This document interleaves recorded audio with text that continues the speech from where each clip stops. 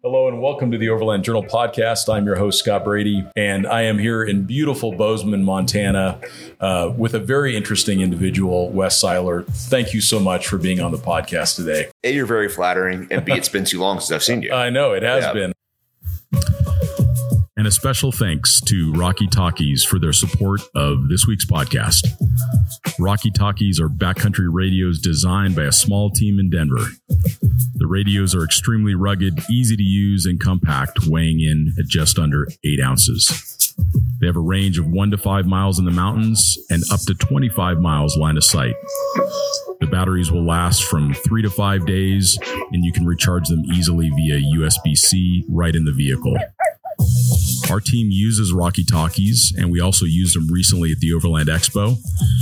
The next Overland Expo, stop into our booth and say hello and check out the radios for yourself. And as a listener of the Overland Journal podcast, you can get 10% off a pair by going to rockytalkie.com/Overland Journal.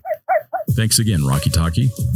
It's been fun to be back in Montana a lot more recently, and we were talking about just a few minutes ago. But what do you think is this draw to Montana right now? Yeah, I mean, so obviously, pandemic trends have accelerated moves to rural areas. But outside of that, I think the thing that attracts people to Montana is that there's real danger here. And whether that's winter weather, whether that's an avalanche, whether that's a grizzly bear, whether it's just the extremely low population density and the amount of trouble you can get in as a result without access to help. This is a place that attracts self-reliant people who want the ability to go out there and test themselves and do so without a whole lot of oversight. That attracts a broad swath of people from all spectrums of society.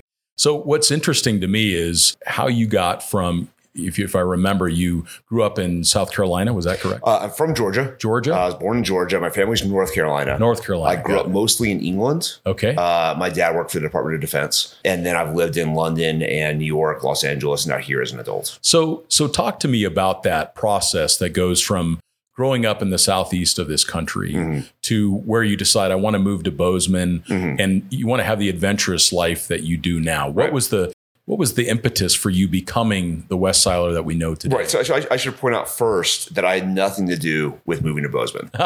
This is entirely the result of my lovely wife, Virginia. We met in Los Angeles. I think on our first date, she said, I'm not going to live in Los Angeles forever. And I was like, my kind of girl. And, we got serious and we were thinking about a lifestyle upgrade. I didn't grow up in this country. I've lived here since 2006. Yeah. I wasn't fully familiar with everything. And the places that I had a lot of fun outdoors and where I had existing friend groups and things like that felt right. It was the PNW. It was, Bend, Oregon, Ashland, Oregon, Seattle, and outside of Seattle. And that felt exciting for me. But Virginia was always kind of like, that's not quite enough. I never really understood that because I'd never been here. I'd never been to Montana. Got it. This to me was a blank space on a map that I was pretty convinced was South Dakota. And so as we were shopping for houses elsewhere in the country, she orchestrated a little vacation here. Got me drunk at dinner one night. We were walking back to the hotel and she's like, why don't we just move here to Bozeman? And I was like, really? There's one street. You could do this? And she was like, yeah. 4 months later, we had bought a house, moved up here. Well, and you guys were right before the onslaught, literally, of people moving to Montana. Oh, my God. I mean, our timing was very good. It was expensive back then, honestly. Yeah. And, it was a challenge. And once the pandemic hit, I mean, it's just been insane. Yeah. And my heart goes out to people that want to move here now because it's just there's no inventory for houses whatsoever. Yeah. The rental market is predatory. You can't buy a house for our money. It's nice to be here now. It's, as you saw, very crowded downtown with tourists. It was, yeah. We're also talking like we tend to concentrate our views of things into very small areas. And we say, oh my God, Bozeman's blown up and it's crazy. And, you drive 10 minutes in any direction and it's empty and there's nobody around as far as you can see. Well, it's still a really special area. I was camped about 45 minutes away and I didn't hear another vehicle. I didn't see another vehicle. Yeah. I was perched up on top of this promontory overlooking the valley, and it was gorgeous, man. It's just gorgeous. I hunt bears right where you camp. Oh, nice. Yeah. Well, hey, that's a great segue because I'm really interested to understand what you have learned in the hunting space that you have brought with you to travel and to overlanding. That's an interesting question. I should start with, honestly, kind of a neophyte hunter. I came into hunting as an adult. I've had some good mentors. Obviously, through work, I can have experiences and tutelage and access to products and gear that people couldn't, and that's helped speed me along. But at the same time, I'm not Steve Rinella. Yeah. Right. I'm just somebody who goes out. I really enjoy seeing animals. I've always loved animals, really fascinated with them. And that's really sort of spun into hunting. Hunting is seeking out, for me, is for seeking out the most challenging possible experiences outdoors. Yeah. And, trying to make things as challenging and difficult as possible and getting close to animals and gnarly as possible environments. And I really enjoy that. And there's definitely a parallel to how I travel, because the most interesting places in the world are all, obviously the most difficult to reach. No doubt. That are the most dangerous, that are, places that other people shy away from. Whenever I travel, I also try to take my love of the natural world into that, to try to see the animals that are there, to try to see the scenery and the places and learn about the plants and animals that exist in those unique environments. And it's so interesting when we travel to the developing world, a lot of times there's very little animals left. They may have some reserved areas, but it isn't until you really get North America as an example of good wildlife management. But when I crossed Russia, I didn't see a single wild animal. No, and you won't 12,000 miles. No, you want many places. Or 12,000 kilometers. It's just crazy. America is so unique in that we have this exceptionally wonderful and successful wildlife management program. We take for granted, we drive everywhere in America, you see deer. Yeah. You drive out west, you see elk. We see bears when we go camping. All that stuff that does not exist in the rest of the world, nor does access to it. Anybody can go hunting in America of any income level. It's accessible to everybody. And in fact, it's still a way that, millions of low income families put healthy protein on their tables every year. That doesn't exist in Mexico. That doesn't exist in Europe. Yeah. In Europe, hunting's only accessible to the very rich. It takes place all on private land. It's mostly, pinned and released animals or cultivated, raised animals. We are so lucky to have this. And I feel like we take it for granted. One of the things that I'm interested in is you've had such a variety of outdoor experience all around the world. Mm-hmm. You traveling with a vehicle up to recent years has been just a tool to get the job done. Yeah. And now you're enjoying more of the recreating with vehicles. What do you think overlanding is doing right? And what do you think it's doing wrong? That's a good question. The overall trend of empowering people to get more from their vehicles and get more from the general experience of the outdoors is very good. I was talking this weekend with my friend Connor, who lives around the corner, and Connor is a successful, well-educated person who drives a stock 4Runner. It's his first 4x4. He's never really driven off-road before, and he has no idea how much is out there. So I'm always encouraging him to go a little further with his car. I'm like, hey, man, you should get suspension. You need recovery equipment. You should grab Max Trax, that kind of thing. And he's always like, why? And then we invariably go on a camping or hunting trip together. And he's like, I did not know this was here. And you're like, there's so much of this. It's just everywhere. And so many people don't get to take advantage of it. And so overlanding as a trend or a movement or activity is really positive. And that's helping people get more from their vehicles and understand that there's so much stuff out there to do. At its worst, it's just another fetish, like, bolting big giant wings to the back of front wheel drive cars was in the early 2000s. You and I and the other stakeholders in this world and the other people that are influential in this world really need to come together and find ways to make it so it's not a big wing, where it's actually empowering and helpful and a really cool thing. Yeah, quality, functional, safe. Safety is a lot of people are overloading their vehicles. You and I have talked about that a lot. So. I had a really good phone call with REI recently. And REI is delving deeper into the overland space. They mostly see it as crossovers and that kind of thing. What you and I would probably traditionally describe as car camping. It's not long distance international travel, but it's people going outdoors and sort of equipping their vehicles to be better. Yeah. And I was like, well, hey, if you guys are going to reach this giant audience that you have captive already, the most important thing you can do is deliver a safety message. And part of that's navigation, part of that's preparedness, and part of that is, responsible use of the trails and the vehicles. And so we see that in payloads. Driving around town, here in Bozeman, Montana, driving past my front window, sometime in the next 30 seconds will be a Subaru Outback that is so far beyond payload that it's comical. Yeah. That person invariably at some point is going to think that they have a legit off-road vehicle, get it up a dirt road or get it in the snow, get it stuck, and have no idea what to do from that point. Yeah. And just outside of town here, you could spend 20 minutes driving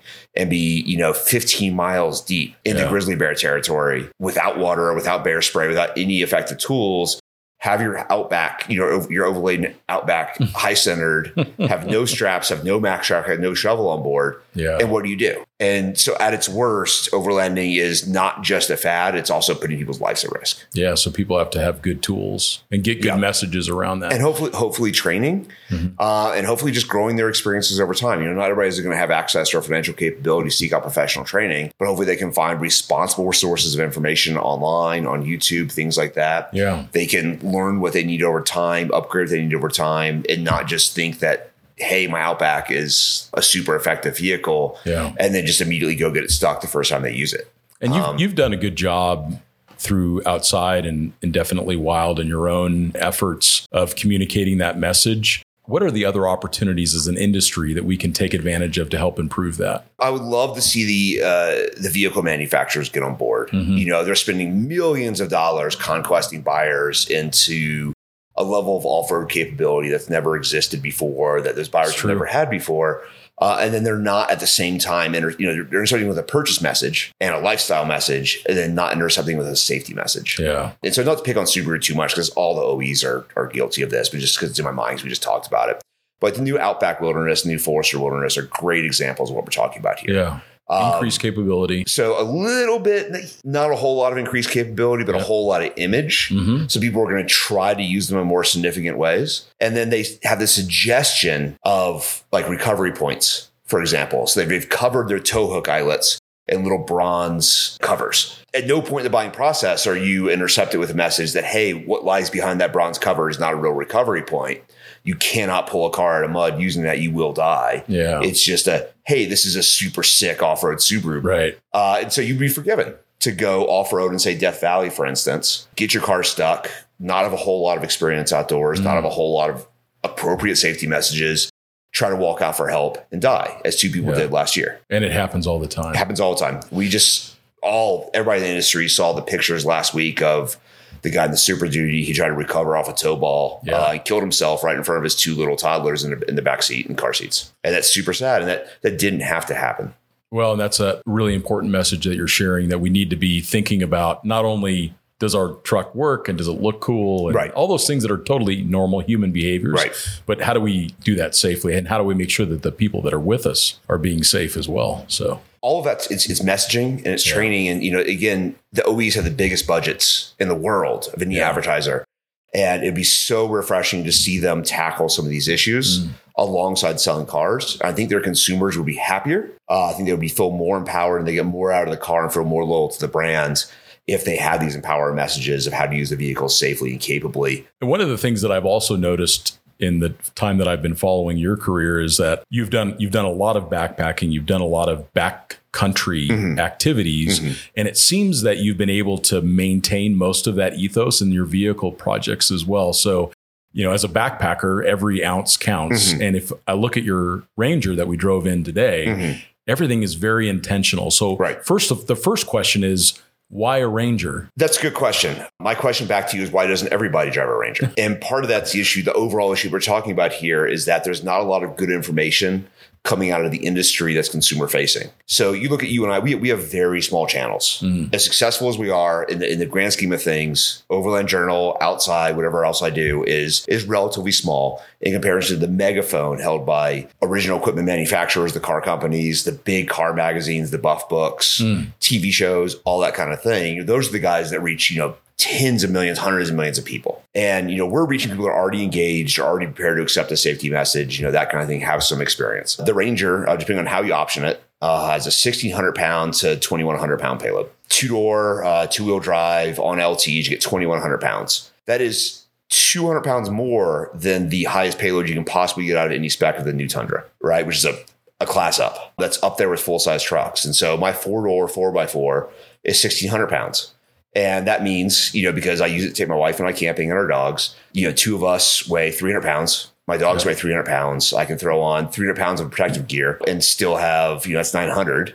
So I've still got 700 pounds to work with for a go from fast there, and everything else. For a go fast for everything else, for beers, for steaks, all that kind of stuff. Everything on the Ranger is built up to that weight rating. So it's payload isn't just this weird term that's out there in the universe.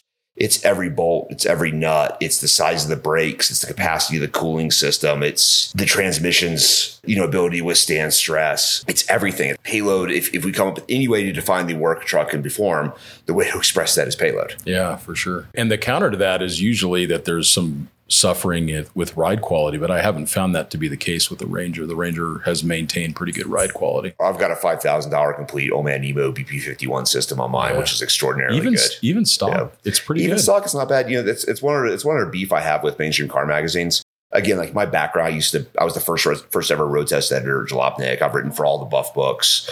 All I ever wanted from all Teenage West ever wanted was to be a road test editor at a car magazine. Yeah. I did it at the highest level. I left that world behind. So I still have some beef with that world. The information that comes out is poor. So like they go test drive a Ranger or Tacoma or, anything. They're mostly driving it on a launch because no car journalist that I know actually goes camping. It's super frustrating. They're driving it solo or maybe with a camera person on board with no weight in the bed.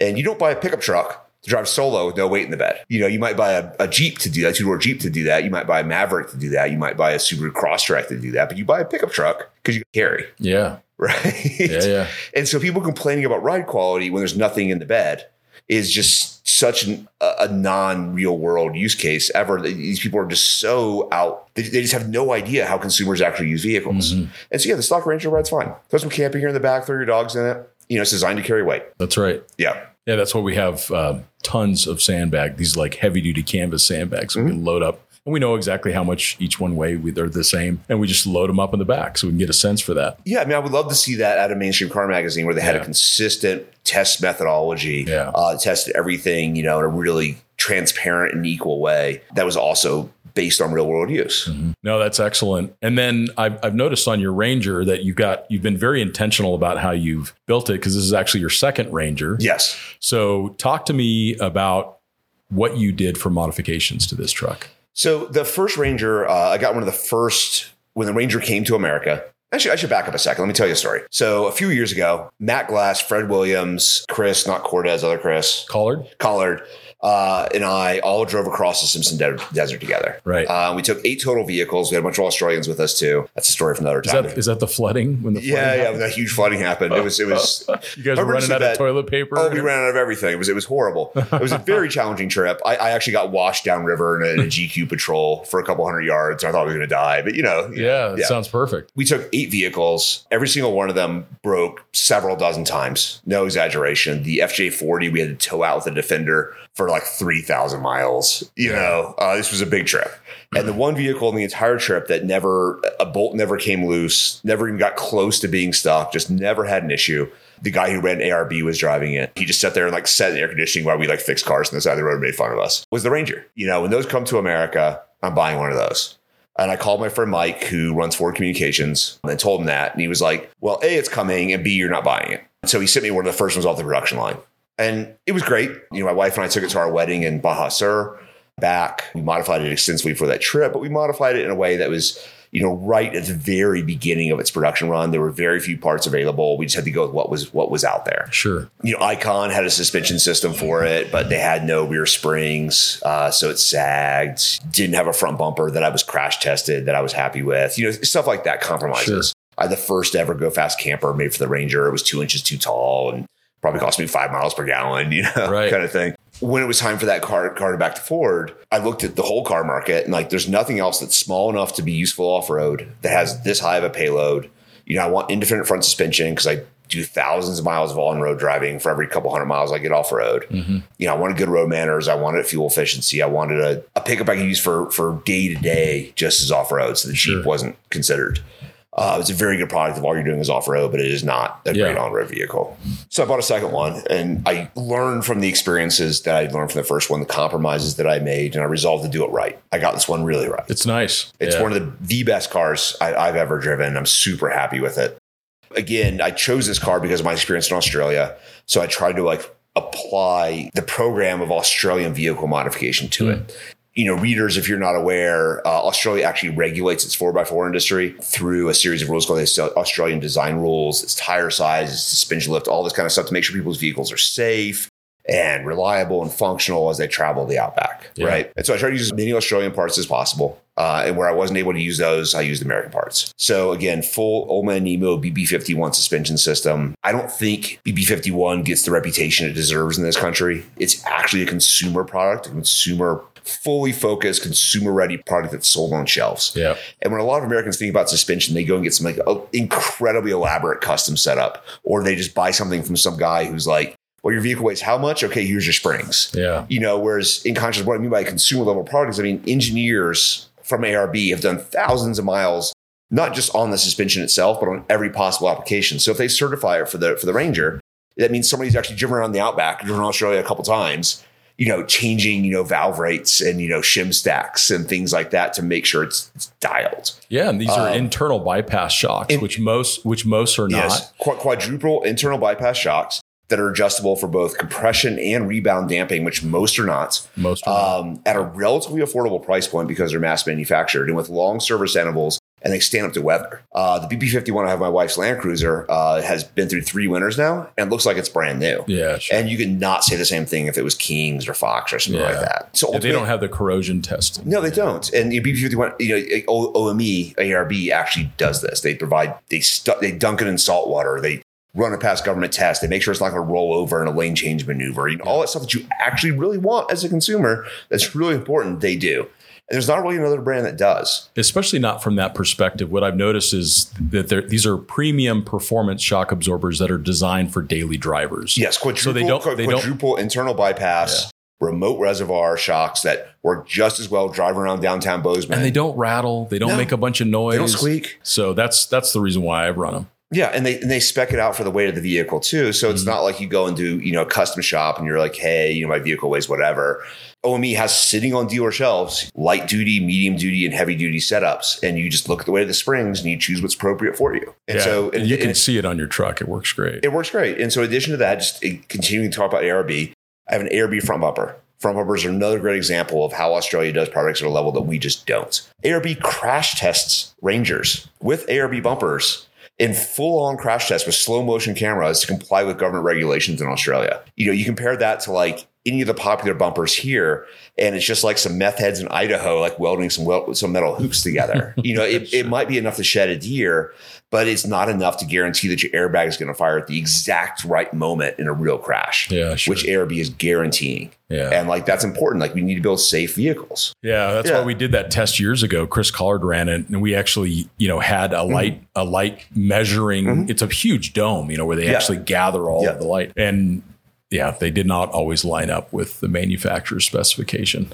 Right. We could talk about this for hours. I'm obsessed with lights, but it's just, again, buying products from a country that regulates how things are made and make sure those things are effective and safe and high quality and useful is so much more important than buying them from, so much more effective for your use than buying them from a place that doesn't regulate stuff. Yeah, sure. And it's frustrating. And a special thanks to Onyx Off-Road for helping to support this week's podcast. Going further on your adventures is about having the right tools. The Onyx Off-Road app's intuitive maps make it easy to find trails and disperse camping, and their offline maps give you full GPS navigation capability without cell coverage. I'm also really excited about their new route builder for planning and sharing custom trips. It's got a snap to trail tool where you can just drop points where you want to go and a route automatically connects to the closest road or trail. You can build, save, and add routes to folders and share your entire trip with your buddies. You can find out more information on onxmaps.com. You can also find their apps in the Apple Store or whatever other device that you use. Thanks again, Onyx. So what did you do for self-recovery? You have a winch on the truck? Yeah, I've got a Warn. Wouldn't run anything but Warn. They make everything right here in America. I think they have a Chinese line now, but it's still certified to American safety stuff and covered by the same warranties. I think it's a 10,000 pounds with a synthetic line. I use it once a year, usually for some idiot who is unprepared. You're recovering somebody else. Yeah. But they're blocking your way home. Yeah, you got to help them out. I can't get off until I winch, so I got to help them. One of my most comical uses of winch was I was driving down by the campus here in Bozeman, and a food truck was high centered at a curb. And I was totally prepared just to drive past and not deal with it. And then I saw a cop pop his trunk and pull out a ratchet strap. And I was like, oh God, I can't drive past this. I can't drive past this.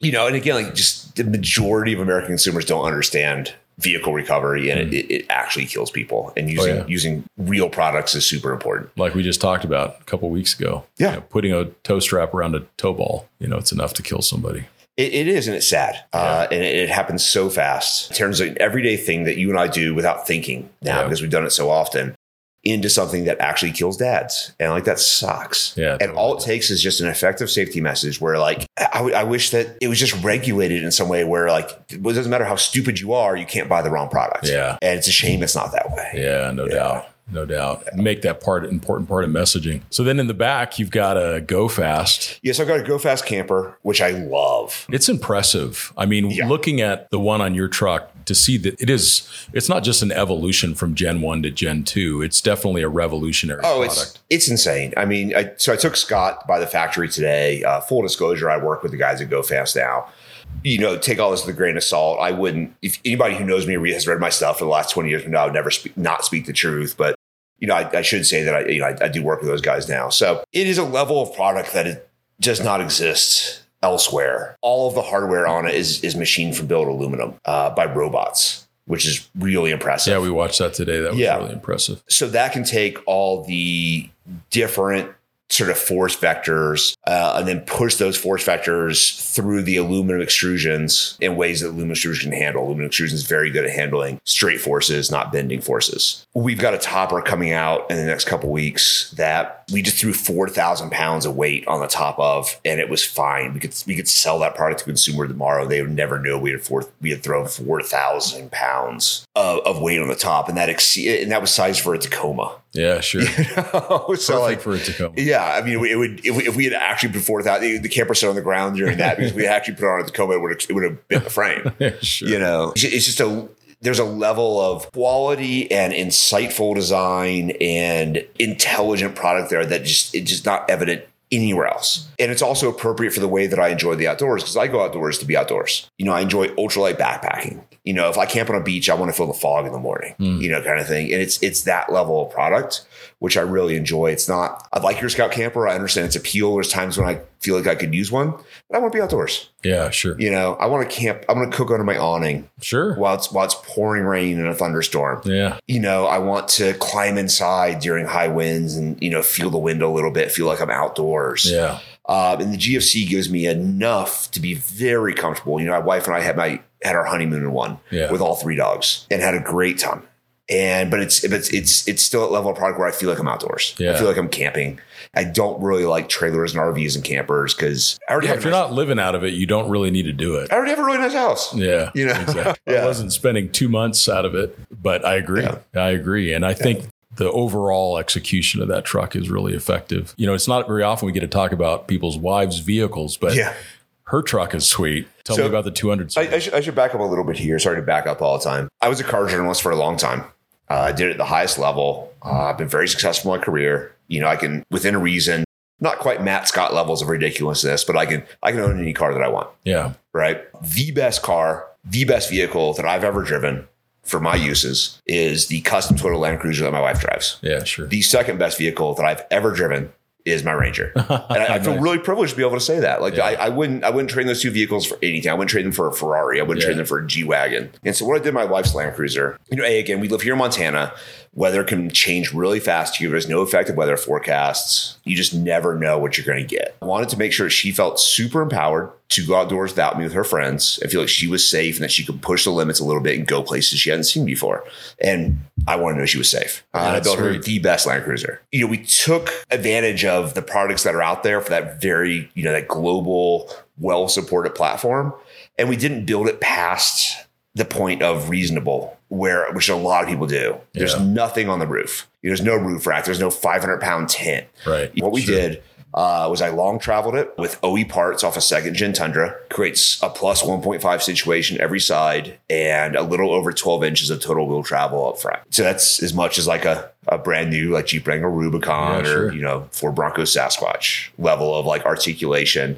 from something that fits in the stock fenders and the stock wheels on 33s. And did you retain the KDSS? Oh, yeah. KDSS is what makes the 200 Series Land Cruiser 200 Series Land Cruiser, and it's really so that's frustrating. Interesting that it can be retained with those longer travel. Yeah, it bolts right up. All we had to change was the lower control arms, upper control arms, CVs, and tie rod ends. Right. And so everything just bolts right up to the KDSS. Nice. And it's incredible because, we can drive it somewhere. It's Montana. There's 3 cops. All 3 have written me speeding tickets. You know what I mean? There was a period of time where Montana didn't have a speed limit. Yeah. Which I think is amazing. The speeding tickets here are like $20. So they're like, hey man, you're going pretty fast. You're like, I know, if you checked out my truck, they're like, dude, it's sweet. That's the interaction. Right. Sure. So I drive everywhere at 100 miles an hour. Her truck can corner totally flat on pavement at 100 miles an hour, like a Bentley. Yeah. And then the second you go on a dirt road and KDSS works, it's a hydraulic system, and it just sort of automatically, if both axles are being pushed in the same direction, the sway bars are connected. Mm-hmm. And the second the axles move differently, the sway bars are disconnected. And so you drive down a dirt road and you can imagine you hit a pothole and the rear axle falls into it, and the rear axle falls into it without a sway bar disconnected. Yeah. And there's no time for an actuator or anything like that happening. Disconnected, it just doesn't have the sway bar. And so you can drive down like a rough dirt road like we drive down every single day, with all the extra travel, from the long travel situation. There's roads here that we take at like 85 miles an hour in her Land Cruiser that like locals drive down at like 25 miles an hour, like complaining. Sure. It's ridiculous. Virginia like goes on a camping trip with our friends and people are like creeping along in 4-low and she just like steamrolls through at like 55 miles an hour with like her arm, like, her axles just doing this and she has no idea that it's happening. Right. She's just driving along going, why is everybody complaining? This is not hard. She's just retaining traction everywhere because her wheels are just in contact with the ground no matter what she hits. Yeah, sure. And that vehicle is just extraordinarily good. Yeah. It manages traction really well, with the full time. It's got a Torsen center diff. So it's always running an all-wheel drive. Yeah. We took it out for a video shoot where I was trying to demonstrate its 4x4 capabilities for outside. And, video shoots are complicated, dynamic things. I'm shouting at my cameraman. We're trying to figure out sound, we're redoing obstacles. And I realized like halfway through the day, I'd never put it in 4-wheel drive. Driving around in all-wheel drive. I was just driving around in all-wheel drive and it was fine. You could see the wheels spinning up a little bit, but it made it through every obstacle. Yeah, sure. Except Torsen just puts the power where it's needed. Yeah, that's impressive. And there's just a level of spec on that truck that will probably never be recreated again. It's not likely. Although electric can achieve a lot of it, but not with that same level of around the world capability. We're not seeing articulation from the electric trucks yet. No, not yet. But that form factor frees up a lot of things. Never say never, but we haven't seen it yet. Yeah. We're not seeing traction handled to the same degree as like, a triple lock situation. Sure. We're not seeing, tires in a place where they're happy. The Rivian is on street tires. Yeah, like a 32. Basically. Yeah, because they have to get the range. Just street tires. And the Hummer's on mud terrains. But, again, that's a 6-figure truck. It is. On your Land Cruiser, you have front and rear lockers in that? Rear locker. Rear locker? Yeah. And then you've got what size tire? It's a 33. It's a 275/70 18. Nice. Which, again, I didn't have to re-gear it. Yeah, sure. With that new 8-speed they put in it. Awesome. It's got an ARB front compressor. So you got to take off on the grill so you can air up and down her tires super easy. Perfect. That's amazing. We have that. We have ARB front bumper, again, safest bumper in the world. Sliders from Slee, which are just super strong. ARB rear bumper without a swing out, which I mostly just did because it's an expensive vehicle. Yeah, sure. And I don't like the idea of people running into it. Makes them pay attention. Exactly. People have hit it. Yeah. I went through a car wash with their car last year. Some dude in a brand new Explorer confused like park neutral drive and rammed me in the middle of the car wash. I didn't understand what had happened. I was sitting there in the car wash and all of a sudden the car wash shut off and I didn't feel anything. And like all the guys were laughing and they were like, come on, drive out. And I drove out and they're like, yeah, that guy's car is and some dude in an Explorer had like ran into the back of me, like torn off his front bumper, like scooched up his hood. There was like a nick, like a half an inch wide in the steel bumper that like I touched up with nail polish. The level of capability and reassurance that car provides just our everyday life, whether it's just driving around town in the Bozeman, like at the car wash. Yeah.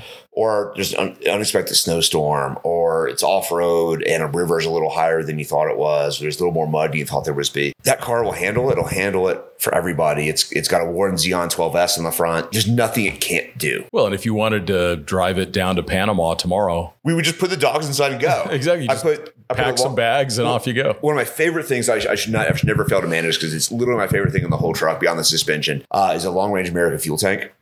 And so it's 12 and a half extra gallons, which at 12 miles per gallon is useful. And it hides up in the frame voids. It's formed up into the voids of the frame above the spare. So you can retain the spare in the stock location, not lose any height. The spare does not hang any lower. Interesting. And you just get 12 and a half extra gallons on board. And so my wife, weighs 100 pounds. Her fussing with a jerry can is just going to be a nightmare. Sure. And I'm going to hear about it. And so instead of having a jerry can, she has 2.5 jerry cans, and all she does is push a button. Yeah, and they pump right into the main tank, and we get 50% more range. Yeah, that's awesome. With your broad spectrum of outdoor, experiences and skill and research and editorial, what do you consider to be the fundamental skills of outdoormanship that you would talk to people about? What do people need to be thinking about when they go outdoors? I think people focus a lot on really silly stuff. Like I have friends that want to be more outdoorsy, and they go and attend like a Knowles class. They try to learn everything.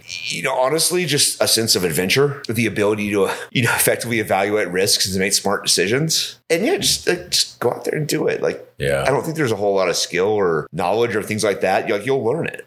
We all learned it. Made a lot of mistakes. Maybe starting with manageable risk. Yeah. Start with stuff you can do. Just go car camping. Gain the experience. And then if it's going. cold and your sleeping bag doesn't work, get a better sleeping bag. Yeah. Read a couple of online stuff on Expedition Portal about recovery gear. Make sure you pack the right stuff. Watch a couple of YouTube videos on how to use it. Yeah.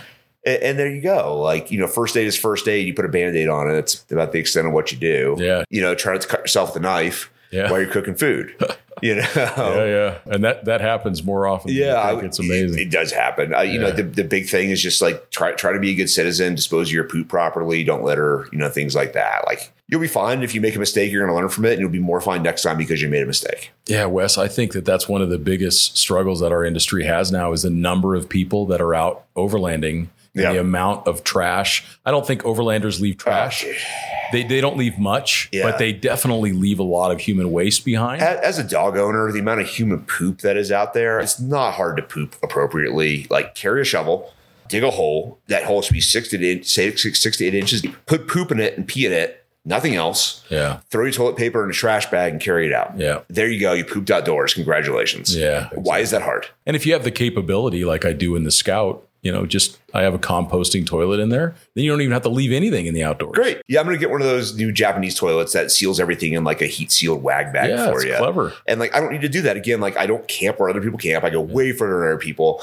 I just feel that I've encountered so much human poop that I want to take my situation at least to the next level. So I'm setting a good example. That's why I'm doing it. I just want to minimize that's even happening. But if you look at Moab last year, they shut down camping because they had 3.2 million people, and it was literally the human waste. It was too much. It's awful. And it's not that hard to deal with poop. Yeah. It's not that hard.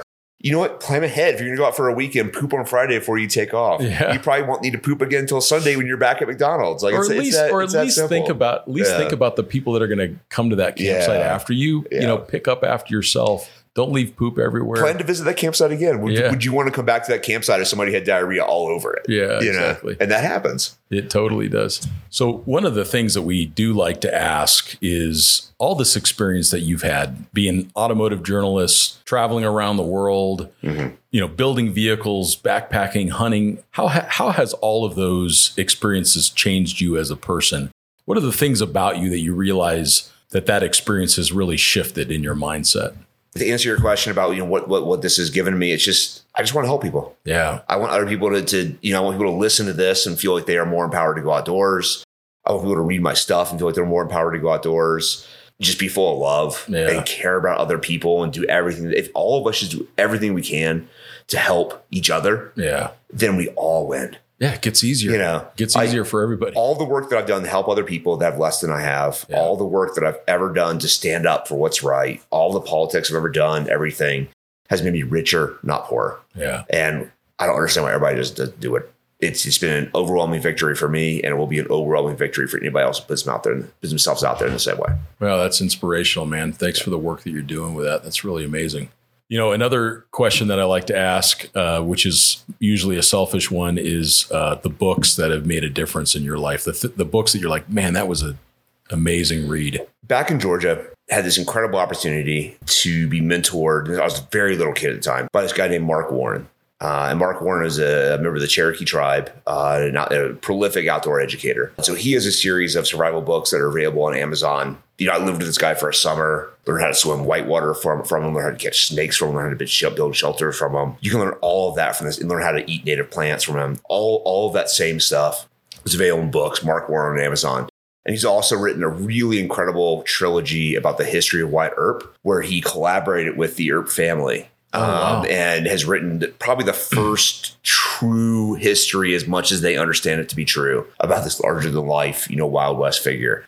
So he's incredible. And then the other guy that I really love is Robert Young Pelton. Yeah, he's amazing. Have you met Pelton? Oh, a bunch of times. Yeah. Fantastic. So he's the real deal. Yeah, Pelton's my hero. And I sent him an email like 10 years ago. And I was like, hey, man, can I buy you a drink sometime? He wrote right back. He's like, sure. So we went out for drinks. He made sure that I paid. Yeah. Fair enough. We got hammered. Fair enough. We became friends. Yeah. Now we go on camping trips together. Yeah. He's a great dude. And he's just super interesting. He's one of those guys that the world's just never been scary to him. No. He'll visit a war zone. He'll go anywhere. And he's just like, hey, man, I'm Robert. And people are like, that's cool. You want to be friends? And that's a great way to be. The story of him going into Iraq, just as the war is kind of at its peak, he buys one of Saddam Hussein's Rolls Royces for like $2,000 in cash, and he drives it. He drives it across the country. Yeah. It's an unbelievable story. He's ridiculous. Yeah, we went on a camping trip. Didn't he write The World's Most Dangerous Places? Yes. Something like that. That's what he's famous for. Yeah, sure. So he had a TV series in the 90s that was on like CBS or something. Yeah. We went camping in Anza Borrego with the latest Gen 4 Raptor when it first came out. And somebody got super upset that Wiley here was off leash. And Robert's like 7 feet tall. And so he was like screaming in my face. I don't know how to navigate it. Yeah. And so Robert just comes over and he's like, hey, man. And the guy like looks up at Robert. He's like, oh, no. Well, you're not a small guy either. He is an amazing character. So, anybody that's listening to check out Robert Young Pelton's work is really awesome. Last question. Somebody's brand new to overlanding. Couple pieces of advice that you'd give them. Just go out there and have fun, man. Subscribe to Ronnie Dahl on YouTube. He's a character. He's a character. He's really good advice. Yeah. Watch some of his recovery advice. Grab a snatch strap, two shackles, 2 3/4-inch Crosby shackles. Make sure your car's recovery points. Set of max tracks. And that's about it. Make sure you air down. Make sure you poop in a hole. And just go have a trip. Yeah. Just go do it. And try not to be super irresponsible. Try to scale your experiences over time. Experience will teach you how to scale. But you have to get out there. I see so many people that just don't appreciate just how much is there. Like how much people that live here in Bozeman have no idea how accessible and crazy beautiful most of this state is. And you can't get to any of it without a 4x4. Yeah. People want to be all purist about backpack that. And I do all that stuff. I do all the human powered stuff. And you can't get to any of it that's worth a damn without a 4x4. Yeah. So or at least not without a whole bunch of effort. Whole lot of days of walking. That's right. Exactly. Yeah. I'm not toting a kayak for 15 miles up into those mountains right there, but I could drive there in about 10 minutes. I know. Isn't that amazing? Yeah. Yeah, it is amazing. Well, Wes, the work that you do for Outside and your own outlets has always been inspirational to me. I think the quality of the editorial that you produce is exceptional. You've always put the reader first, and that's something that we always try to celebrate within our organization. How do people find out more about you and the work that you do? Just Google my name, Wes Siler. Mostly write for Outside Magazine. I have a couple other projects. You'll find me. You probably read my stuff already. You don't even realize that. It's, I'm very fortunate to be able to say that. Yeah, for sure. Yeah. And that's very flattering. Thank you. Yeah, you're welcome. Wes, thanks so much for being on the podcast. We'll talk to you all next time.